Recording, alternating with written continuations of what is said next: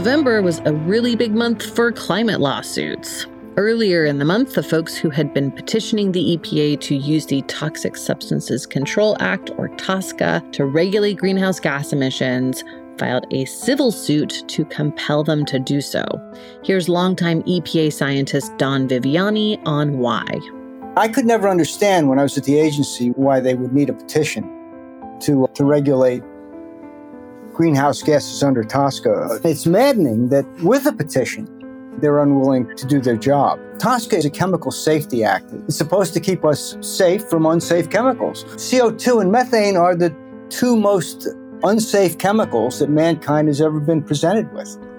We'll hear more from Viviani as well as Dan Galpern, the lead attorney on that case, in a minute. But first, in other major climate litigation news, the first ever climate RICO case has now been filed.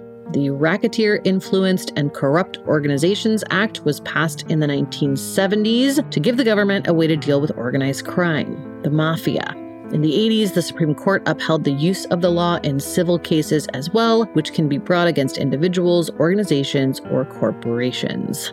If you listened to our season on the Chevron Ecuador case, you might remember that Chevron successfully sued U.S. Attorney Stephen Donziger under RICO. This time, the complaint flows the other way, alleging that the global oil majors, their trade associations, and a network of dark money-funded think tanks and operatives were part of an organized conspiracy to mislead the public on climate change, resulting in a multitude of damages. The plaintiffs in this case are 16 municipalities in the Commonwealth of Puerto Rico that suffered tremendous damage when Hurricane Maria hit and are staring down the barrel of more intense and more frequent hurricanes for the foreseeable future, as we saw recently with Hurricane Fiona. I started following this case 3 years ago and went to Puerto Rico in 2019 with attorney Melissa K. Sims. Sims is senior counsel for the plaintiff's law firm Milberg, which also handled several of the opioid RICO cases. In fact, Sims originally went to Puerto Rico while working on one of those cases. The interesting part about the opioid litigation is that really it all started in Puerto Rico. Interesting. Yeah, we represent most of the municipalities. We filed a class action for the municipalities in Puerto Rico early on, and we filed racketeering, one of the first cases that filed racketeering in federal court. And what we found out was, Puerto Rico has been kind of the guinea pig for big pharma. One of her first trips there was about a year after Hurricane Maria, and she was shocked by how much devastation there still was. I was shocked by how much there was even in 2019, and there's still things that haven't been fixed, or things that were fixed and that got broken again when Fiona hit. While she was traveling back and forth to Puerto Rico, Sims saw various articles in newspapers talking about how hurricanes were becoming more intense, storm surge was becoming more damaging thanks to climate change, and importantly, how several of these outcomes had been predicted decades earlier by climate scientists who were working for oil companies at the time. A light bulb went off. If it's proven that you caused it, and if it's proven that you conspired with somebody else to profit off that loss to a municipality, you should have to pay for it. Last week, Milberg, the firm that Sims works with, filed a RICO case on behalf of 16 Puerto Rican municipalities against 7 oil companies, 3 coal companies, and hundreds of organizations and operatives alleging consumer fraud, racketeering, antitrust, fraudulent misrepresentation, negligent misrepresentation, negligent fraudulent concealment, conspiracy to defraud, products liability, strict liability failure to warn, negligent failure to warn, and unjust enrichment as a result of the devastating storms of September 2017 and the aftermath of those storms, which occurred as a result of the defendants' acts and omissions. It's a whopping case. The complaint itself is thousands of pages with lots and lots of exhibits. I'll be bringing you a whole lot more on this story in the weeks and months ahead, but having spoken to a few legal analysts about it already, I can say it is a big deal. After the break, we're going to talk about the other climate case I mentioned up top. NASA climate scientist James Hansen, Carbon Majors report author Richard Heady, and a handful of other folks have sued the EPA to compel them to regulate greenhouse gas emissions under the Toxic Substances Control Act. I'm Amy Westervelt, and this is Damages. If you're listening to this show, you are probably at least climate curious. And one thing that I get asked all the time is, okay, I understand that this is a big problem. We need to act now, but what can I do? The climate crisis can feel like such a huge, overwhelming problem, which is why this April, former U.S. Vice President Al Gore and the Climate Reality are holding a free training on what's happening with the climate and what we can personally do. And actually, I'm going to be part of that training. It all happens in New York City, April 12th through the 14th, and it's going to be big, really big. If you want to know what climate change means for your future, your career, your part of the country, or the world, this training is for you. You'll get to hear straight from former U.S. Vice President Al Gore and a lineup of incredible thought leaders, scientists, experts, and more at the top of their fields. I'll be doing a training on climate disinformation as part of this.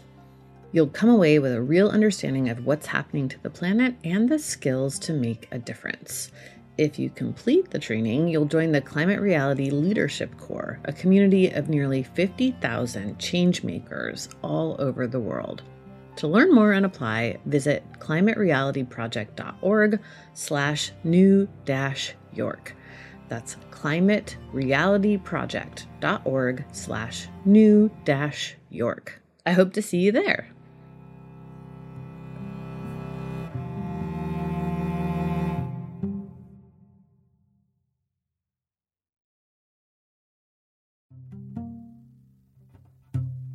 This holiday season, get a gift for yourself too, and keep it simple. I gave myself the gift of a better, more convenient laundry experience. I know, laundry doesn't sound like a gift, but honestly, Earth Breeze just makes it so much easier. Think about how you actually do laundry. You have to work out how much detergent to pour, lift that big plastic jug, hope the goo doesn't get everywhere. It's annoying. But Earth Breeze Eco Sheets look like nothing I've ever seen in the detergent aisle. It's like a dryer sheet kind of, but it's the detergent and you throw it in and then that's it. There's no measuring, no nothing. It works in hot and cold. It's also dermatologist tested, hypoallergenic, and free of bleach and dyes. And it fights everyday stains and odors. You get a powerful clean, but you don't have to deal with all that packaging. Right now, my listeners can get started with Earth Breeze and save 40%, 40%.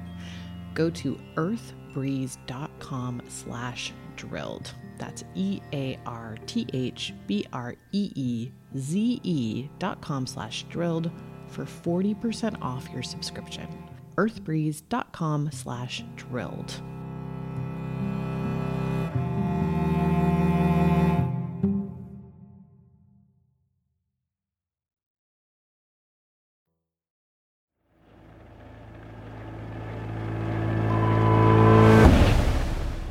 Earlier this year, Dr. James Hansen, Richard Heady, Don Viviani, who you heard from up top, and climate psychologist Lise Van Susteren filed a petition to the EPA, asking them to make a determination around a pretty straightforward question.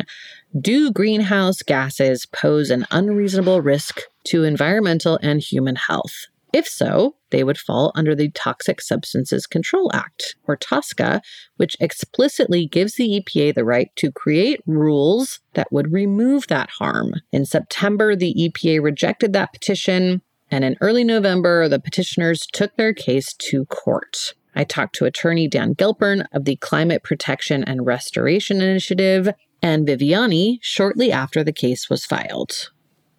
My name is Don Viviani. I was a scientist at EPA for about 35 years. And at one point in the 90s, I was director of the Climate Policy Assessment Division. So a lot of what's going on now is my fault. And I apologize for that, but it was a long time ago. And I also had some other divisions that were with regulations. And I was chairman of the Great Lakes Water Quality Commission, Toxic Substances Commission. So I know a little bit about all of the things that are here. My name is Dan Galpern. I am the founder, executive director, and general counsel of Climate Protection and Restoration Initiative. And for about the last 13 years, and still, I serve as the attorney and policy advisor to the well-known climate scientist James Hansen. And I met Don probably about 7 years ago when we were talking about a similar petition to the Environmental Protection Agency that he actually filed. So under the Toxic Substances Control Act, the Environmental Protection Agency is to impose certain restrictions on a chemical substance or mixture where the agency determines that that chemical substance or mixture presents an unreasonable risk of injury to health or the environment. And the law was established to protect the public and the natural world from the increasing intrusion into the environment of chemical substances from our increasingly industrial society. And so our petition established, I think, in considerable detail that greenhouse gases and fossil fuels, which are the primary sources of the overconcentration of greenhouse gases in the atmosphere now, especially carbon dioxide and methane, and some of the other greenhouse gases as well, clearly impose an unreasonable risk of injury to health and the environment. In fact, President Biden, both before he became president as candidate and then also as president, has referred to the climate crisis that's created by the overconcentration of these chemicals as an existential threat to our nation and to the planet. So it's well beyond an unreasonable risk. And there are alternatives, which renders the risk doubly unreasonable. So our petition called upon the agency to undertake a rulemaking to eliminate that unreasonable risk. And in particular, we said it should act under the statute to phase out greenhouse gas emissions and fossil fuels. And the reason for that, as we explained in the petition, is that current global warming and current acidification of the oceans is a function not of future emissions, but of the accumulated emissions from, especially since the late 1970s and 1980s. And so the companies that have profited the most from the ability to utilize the atmosphere as an open sewer should by right pay to, at least in part, to clean up their mess. I could never understand when I was at the agency why they would need a petition to regulate greenhouse gases under TSCA. It's maddening that with a petition, they're unwilling to do their job. TSCA is a chemical safety act. It's supposed to keep us safe from unsafe chemicals. CO2 and methane are the two most unsafe chemicals that mankind has ever been presented with. If TSCA can't regulate those two things, I don't know what the hell it's good for. So really, all the petition does is it just asks EPA to do its job. The science of the risk isn't particularly fancy. I mean, it's the physics of a microwave oven and the chemistry of your SodaStream machine. So it's not like the science is a problem. And we're already seeing the fact that these greenhouse gases, the legacy ones that are still up there, are baking and burning the planet and acidifying the ocean. So the risk is there. All the elements are there. They just need to do their job. Absolutely. Thanks for that. The reason we turned to this approach, well, number one, it makes sense because the law is clear on its face. If there are chemical substances and mixtures that present an unreasonable risk, the agency must act to eliminate that unreasonable risk to the point of forbidding those chemical substances and mixtures. But the reason we turn to this as well is because this is existing law. And for decades now, Congress has been at an impasse over what to do about the climate crisis. Now, this year, with the passage of the Inflation Reduction Act and the earlier passage of the bipartisan infrastructure law, the Democratic majorities in both houses did act somewhat to begin addressing the risk by amplifying investments in clean energy and by paying for additional research and development and deployment of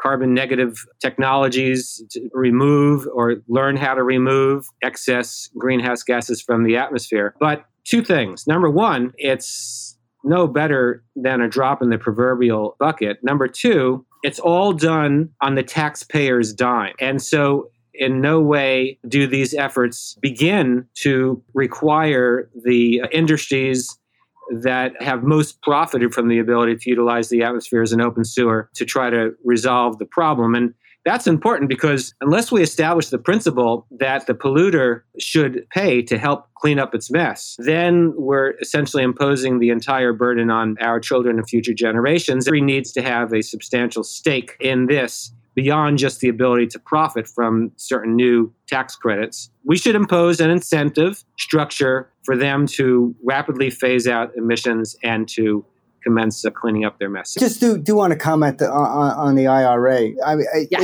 it's fine. It's fine that it does decarbonize a little bit. It certainly does provide for some decarbonization, again, as Dan said, on the taxpayer's dime, and enables people who have a tax liability, so it's not everybody, but it enables people to have a tax liability to use greener energy, and that's great. But if you want to fix the problem, well, first of all, fossil fuels are part of our economic DNA. And you really can't fix greenhouse gas problems without an economic solution.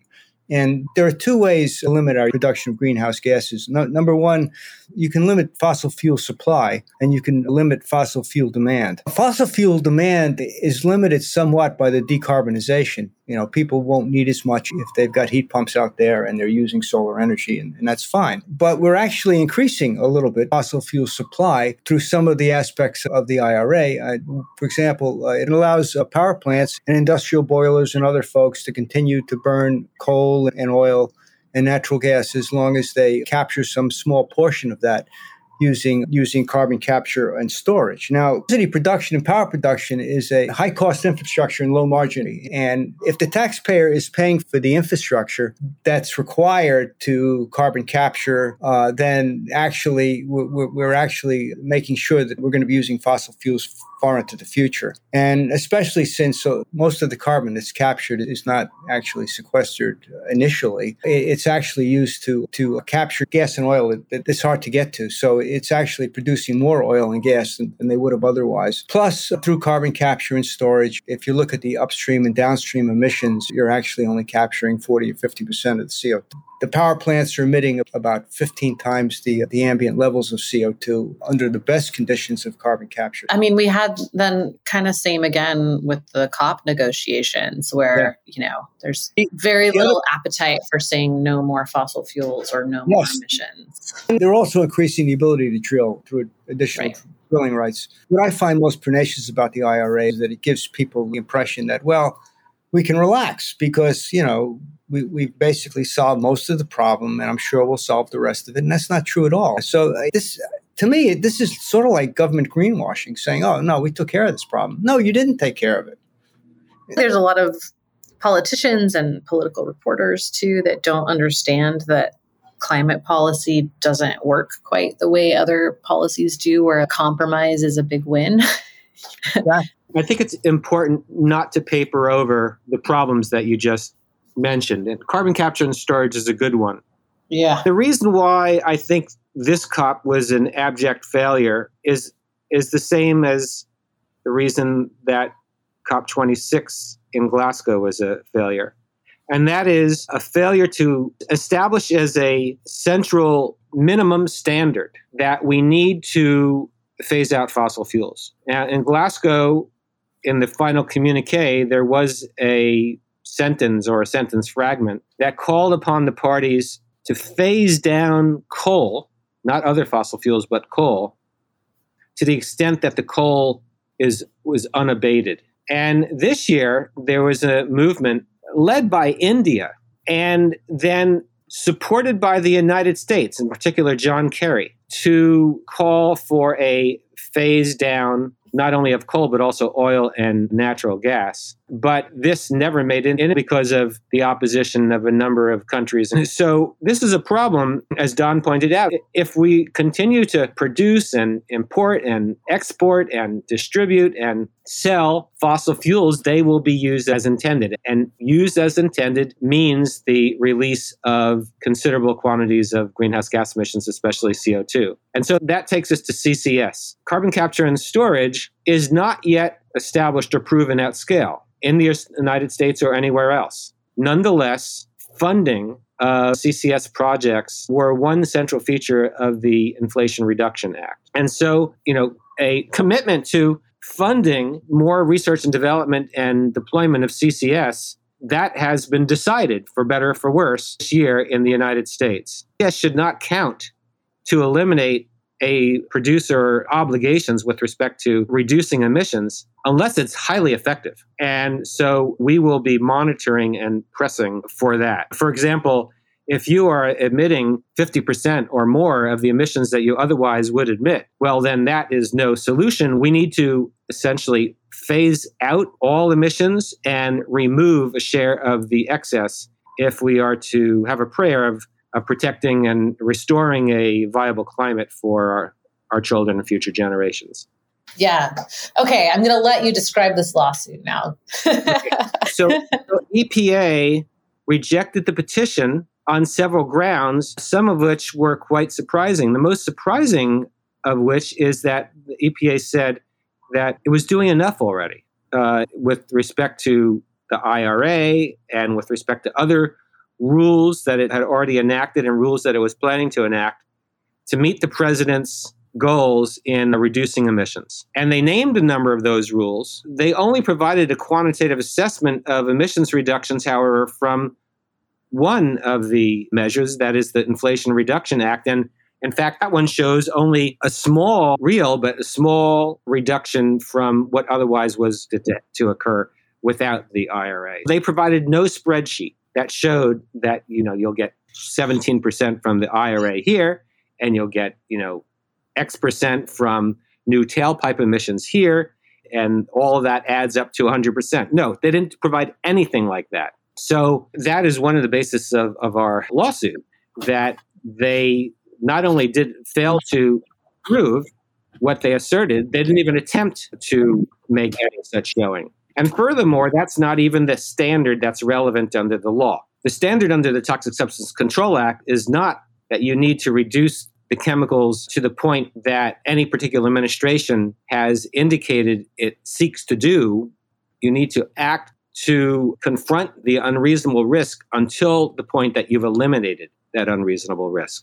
And that is a much more stringent standard. In any event, we sued 12, asking the court in the District of Oregon for Eugene to itself determine that greenhouse gas emissions and fossil fuels present an unreasonable risk of injury to health of the environment. And therefore, on that basis, to instruct the Environmental Protection Agency to open up the rulemaking that we requested in the petition. That is the remedy that Congress provided for in Section 21 of the Toxic Substances Control Act. And the court is supposed to take its own fresh look at the relevant facts. Do carbon dioxide, methane, nitrous oxide, HFCs, and the other greenhouse gases and their principal sources, fossil fuels, do they present an unreasonable risk of injury to health or the environment or not? And if they do, then it should compel the agency to undertake a rulemaking under TSCA to address that risk. Again, what really enraged me is not only did they not provide the information to show that what they were doing was actually going to be enough, they asked us to provide the information that it wasn't going to be enough. They said, in your lawsuit, you didn't show that all the things that we're doing and that we intend to do aren't going to be enough. I mean, which is crazy. They're not only asking us to prove a negative, they're asking us to read their minds. What it boils down to is they said, don't worry about it. We've got this handled. And that's the sort of response you give to your spouse when you're standing on a stool instead of a stepladder to change a light bulb. No, I have this under control. This is completely safe. It's not what you say when the future of the planet hangs in balance. You've got to be pretty damn sure that you do have it under control, and you have to demonstrate how you have it under control, and they didn't do that. Mm-hmm. So now you've filed a suit. Is there any kind of different argument that it's making, and what could it compel the EPA to do? So, another thing that we pointed out was that it's not plaintiff's burden to establish exactly what the rule should be. That's a function for the agency in the course of rulemaking. Under the statute, they should be going out to the public and trying to cull the best ideas as to how this actually should be done, including reaching out to communities around the country. And so had they done what they should have, which is to have granted the petition, they should have gone to highly impacted communities or communities where there are scientific bodies, where people have been thinking through these issues. And, basically they should have gone out to America to figure out how best to proceed. And there's, a procedure for that. It's in the statute. It's called an advance notice of rulemaking, where they would seek input. Well, they didn't do that. We, by the way, decided that if they're not going to do it, we will do it to the extent that we have resources. And so on November 1, 11 days before we filed the lawsuit, we actually held a public hearing in Boulder, Colorado, in conjunction with the city of Boulder in city council chambers. And 20 experts from around the world actually testified, some in person and some by Zoom. And you can find the full record of that at cprclimate.org. We provided that record to the Environmental Protection Agency. That's the sort of thing that the agency should be doing. In any event, we in our petition and in the lawsuit both reserve the right to provide additional input to the agency in conjunction with that rulemaking under TSCA or other existing EPA authority. It needs to act so as to phase out fossil fuel emissions, particularly greenhouse gas emissions. And in addition, they need to ensure the removal of a substantial amount of the overburden of atmospheric CO2 and methane. Because unless that is done, we will not be able to reverse the present crisis in sufficient time to preserve, for example, nature as we've come to know it. We need to do both. And the agency has the authority to commence that entire project utilizing the authorities that we laid out in the lawsuit. Amy, you asked what else was new, and there's a couple things. The IRA is new. It's not in the petition because it was passed after we'd filed. So we talk about that, and that's sort of brand new. The other thing, in 2015, I did petition EPA under the Toxic Substances Control Act to regulate CO2 because of ocean acidification. And I did that as sort of a workaround because, there are a lot of screwy climate deniers out there, but nobody could really deny the fact that the oceans were actually being acidified. And EPA responded to that petition by saying, don't worry, we're handling ocean acidification. And that was in 2015. We didn't file a civil suit, and I think one of the main reasons was because we thought a judge would give deference to the fact that the agency was promising that, in fact, it was unnecessary for them to regulate it under TSCA because, trust me, we have it handled. Now, this may sound familiar because that's exactly what they said this time.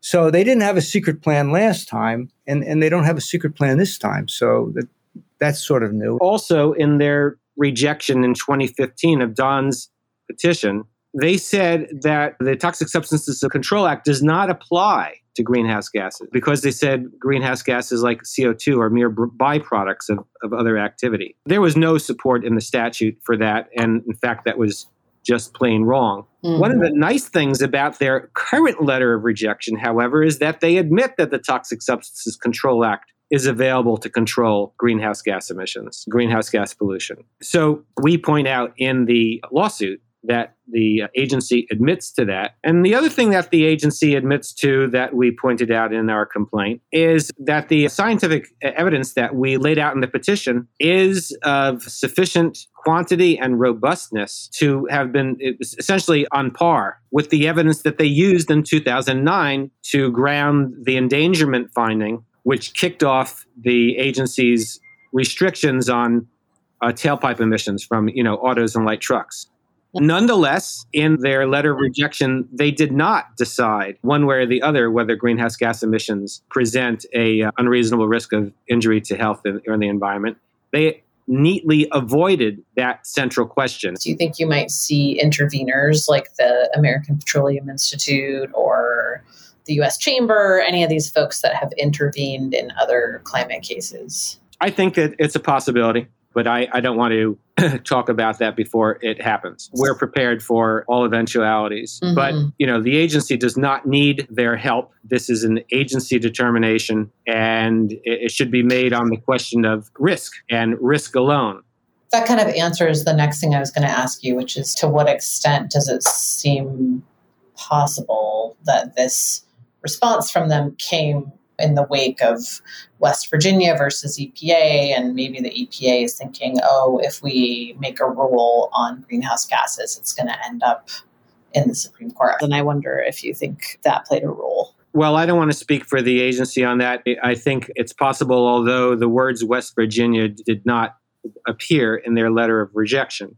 But I'd like to talk to it more generally. A number of the rules that the agency is contemplating or may be contemplating are based on provisions of law that are far less particular as to the agency's specific duties than is the Toxic Substances Control Act. Like take, for example, the provision of the Clean Air Act that was at issue in the West Virginia versus EPA case. There, the Obama administration built its Clean Power Plan on the basis of a provision that was quite general, if you go back and read the majority opinion. But here, under specifically Section 6 of the Toxic Substances Control Act, the agency is required, not permitted, but is required to impose requirements to ensure that any such unreasonable risk from these chemical substances are eliminated. And so, in fact, I think that the West Virginia decision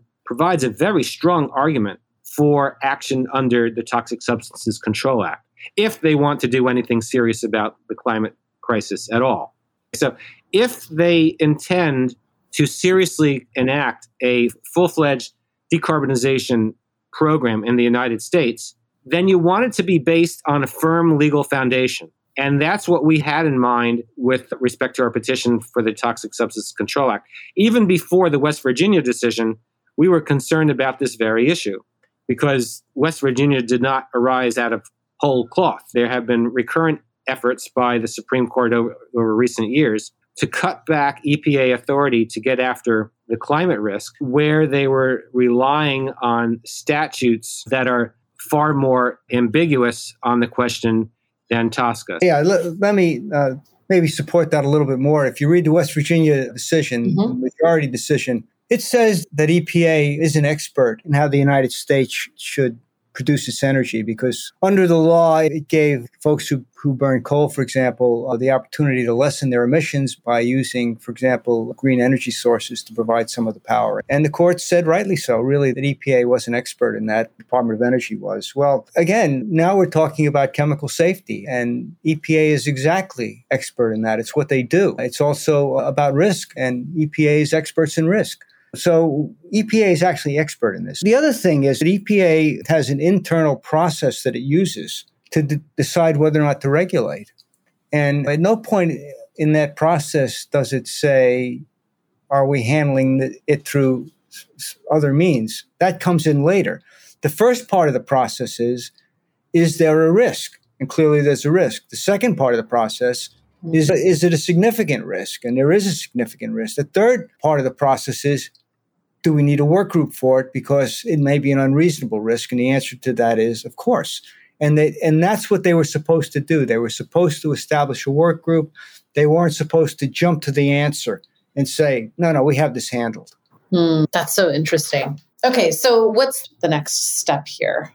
Well, a lot happens before you get to a trial, but eventually we're headed to a trial on the question, these chemicals present an unreasonable risk. And the court needs to decide that on the basis of the record that we establish in court. So there will be experts testifying on the question. This is going to be a full-fledged civil lawsuit over that question. And then if the court makes the decision that we think is compelled by the reasonable evidence, then we'll be back to the point where the agency should be already, which is that the agency should be undertaking a rulemaking. The last question I have for both of you is just, two things. One, I'm curious to hear both of your opinions on why TSCA hasn't really been used in this way by the agency. Dawn, I remember you talking about this petition in 2015, and it seemed like such a no-brainer. So I'm curious what has kept them from using it. And then the other is just what you would say to people who are like, well, we don't have time for a lawsuit. We need to, be tackling this issue now. And why is the EPA dragging their feet so much? Is there any other sort of way to push them? First of all, as to why they haven't done it before, it's because they were frightened. They got hammered really badly on the asbestos case. And I thought they had a slam dunk there, but they didn't. And it was because the courts felt they didn't do their due diligence in looking at other alternatives. They didn't look at costs and benefits properly, et cetera, et cetera. Well, you know what? Congress got rid of that requirement in the 2016 amendments. So I really don't know why the Trump administration didn't jump on it then. It's quite puzzling. The other thing is that, yeah, a lawsuit is going to take a long time. And on the other hand, there's no other alternative. We can't march into EPA and hold guns to their heads. They're going to do what they're going to do, but we have to compel them. Well, they could, in fact, because of fear of the lawsuit or because of a groundswell of support for the lawsuit, decide that they made a mistake and maybe they ought to revisit this and maybe they ought to open up a work group and they ought to hold some more public hearings and find out what people really think. So that's basically what I have to say. That as far as I know, I can't think of any other mechanism because they still need a legal mechanism to deal with the fossil fuel companies, to deal with emissions. And this is the only one I see. It's what it was designed to do. TSCA was designed to fill in when other authorities weren't working. And if there was ever a situation where other authorities weren't working, it's climate change. Yeah. There's no question but that we know what needs to be done, and so does the agency. So, it is embarrassing to have to point this out, but to have hid behind the type of that they are doing enough already when they know that that is not true. That's not a position that the United States and the agency need to retain. The agency has a track record of, to its credit, of sometimes reconsidering past preliminary decisions or past decisions in the light of new evidence and new information. And here there is new information. They had the standard wrong, and the United States now has a new, strong position with respect to the need to do something serious about fossil fuels and greenhouse gas emissions. And there's the information that the international system under the United Nations Framework Convention on Climate Change is going to be ineffective on these central questions unless some major nation or group of nations takes leadership. The combination, for example, of the United States and the European Union could provide just that leadership. But it needs to be more than words. And so here, the United States could match its rhetoric by an example, by making itself an example of good behavior to seriously address the crisis. I understand why fossil fuel companies don't want to do anything about climate change, but I don't understand why the EPA would be fighting the idea of doing something about it. I should say, on the other hand, however, the statute was used for just this purpose to commence the phase out of chlorofluorocarbons, CFCs. And under a rule promulgated by the agency, I think even without a citizen's petition, but I'm not sure about that, where they...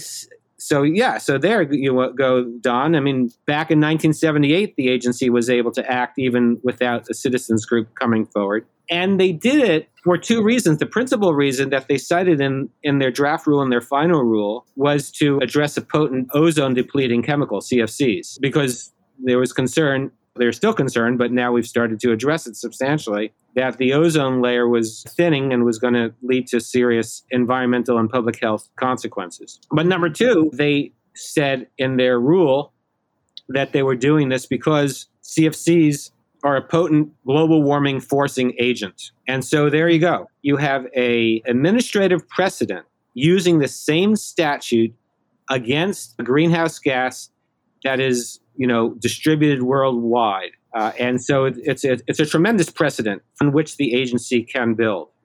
I have a lot of friends at EPA, and hopefully when this is all over, I'll still have a lot of friends at EPA. But the thing to remember is that EPA isn't a monolith. There's lots of different opinions there. And I would bet that 90% of the employees there and staffers, because those guys are working at EPA, most of them, because they're environmentalists, would love to do this. But I think that this was a political decision, that we have the IRA, we can ease off a little bit now, and I believe that we weren't given a fair trial in the agency, and that the decision was made beforehand that we need to find a way to shut this down. And they found a bunch of reasons. And that's why the reasons aren't very good, because there are no good reasons. There's one other thing that's worthy of mention. because they mention it in their letter of rejection. And they say that this is not one of our major reasons. But we also want to say that we're severely underfunded. I was just going to say that. I've heard this about the methane rule too. And I know Senator Whitehouse has already brought this up. Like, hey, this new and improved and much more stringent rule is great, but it's not going to mean anything if we don't have the resources to actually enforce it.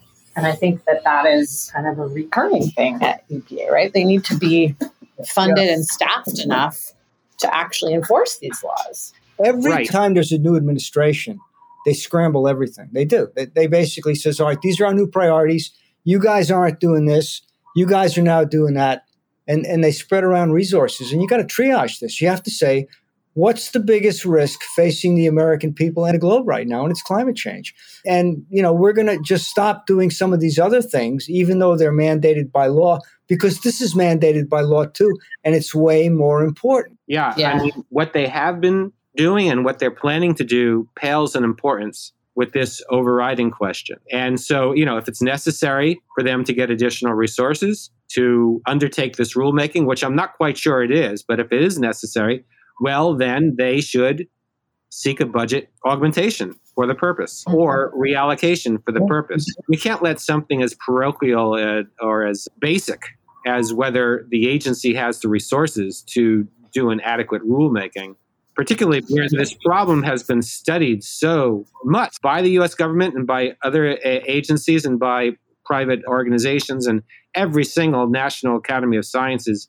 on the planet.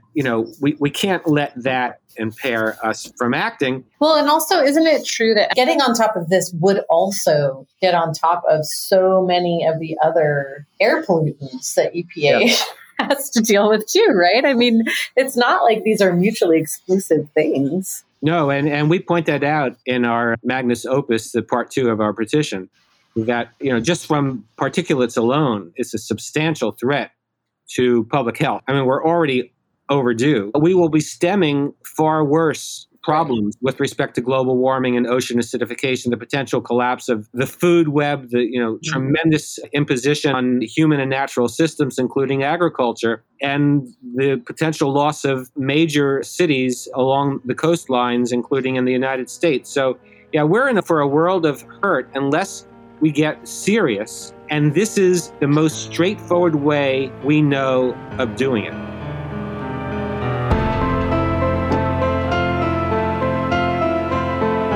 That's it for this time. I'll be posting updates on these cases as they happen to our website at drilledpodcast.com and possibly to the podcast feed as well. Make sure that you're subscribed to our newsletter at drilledpodcast.com to get breaking news as well as our weekly roundup of climate coverage. Thanks for listening, and we'll see you next time.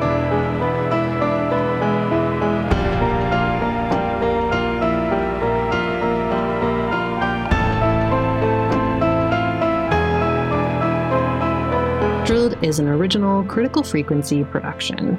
Our producer is Sarah Ventry. Sound design, mixing, and mastering are by Peter Duff, who also wrote our original score. Our First Amendment attorney is James Wheaton at the First Amendment Project. And the show is reported, written, and hosted by me, Amy Westervelt.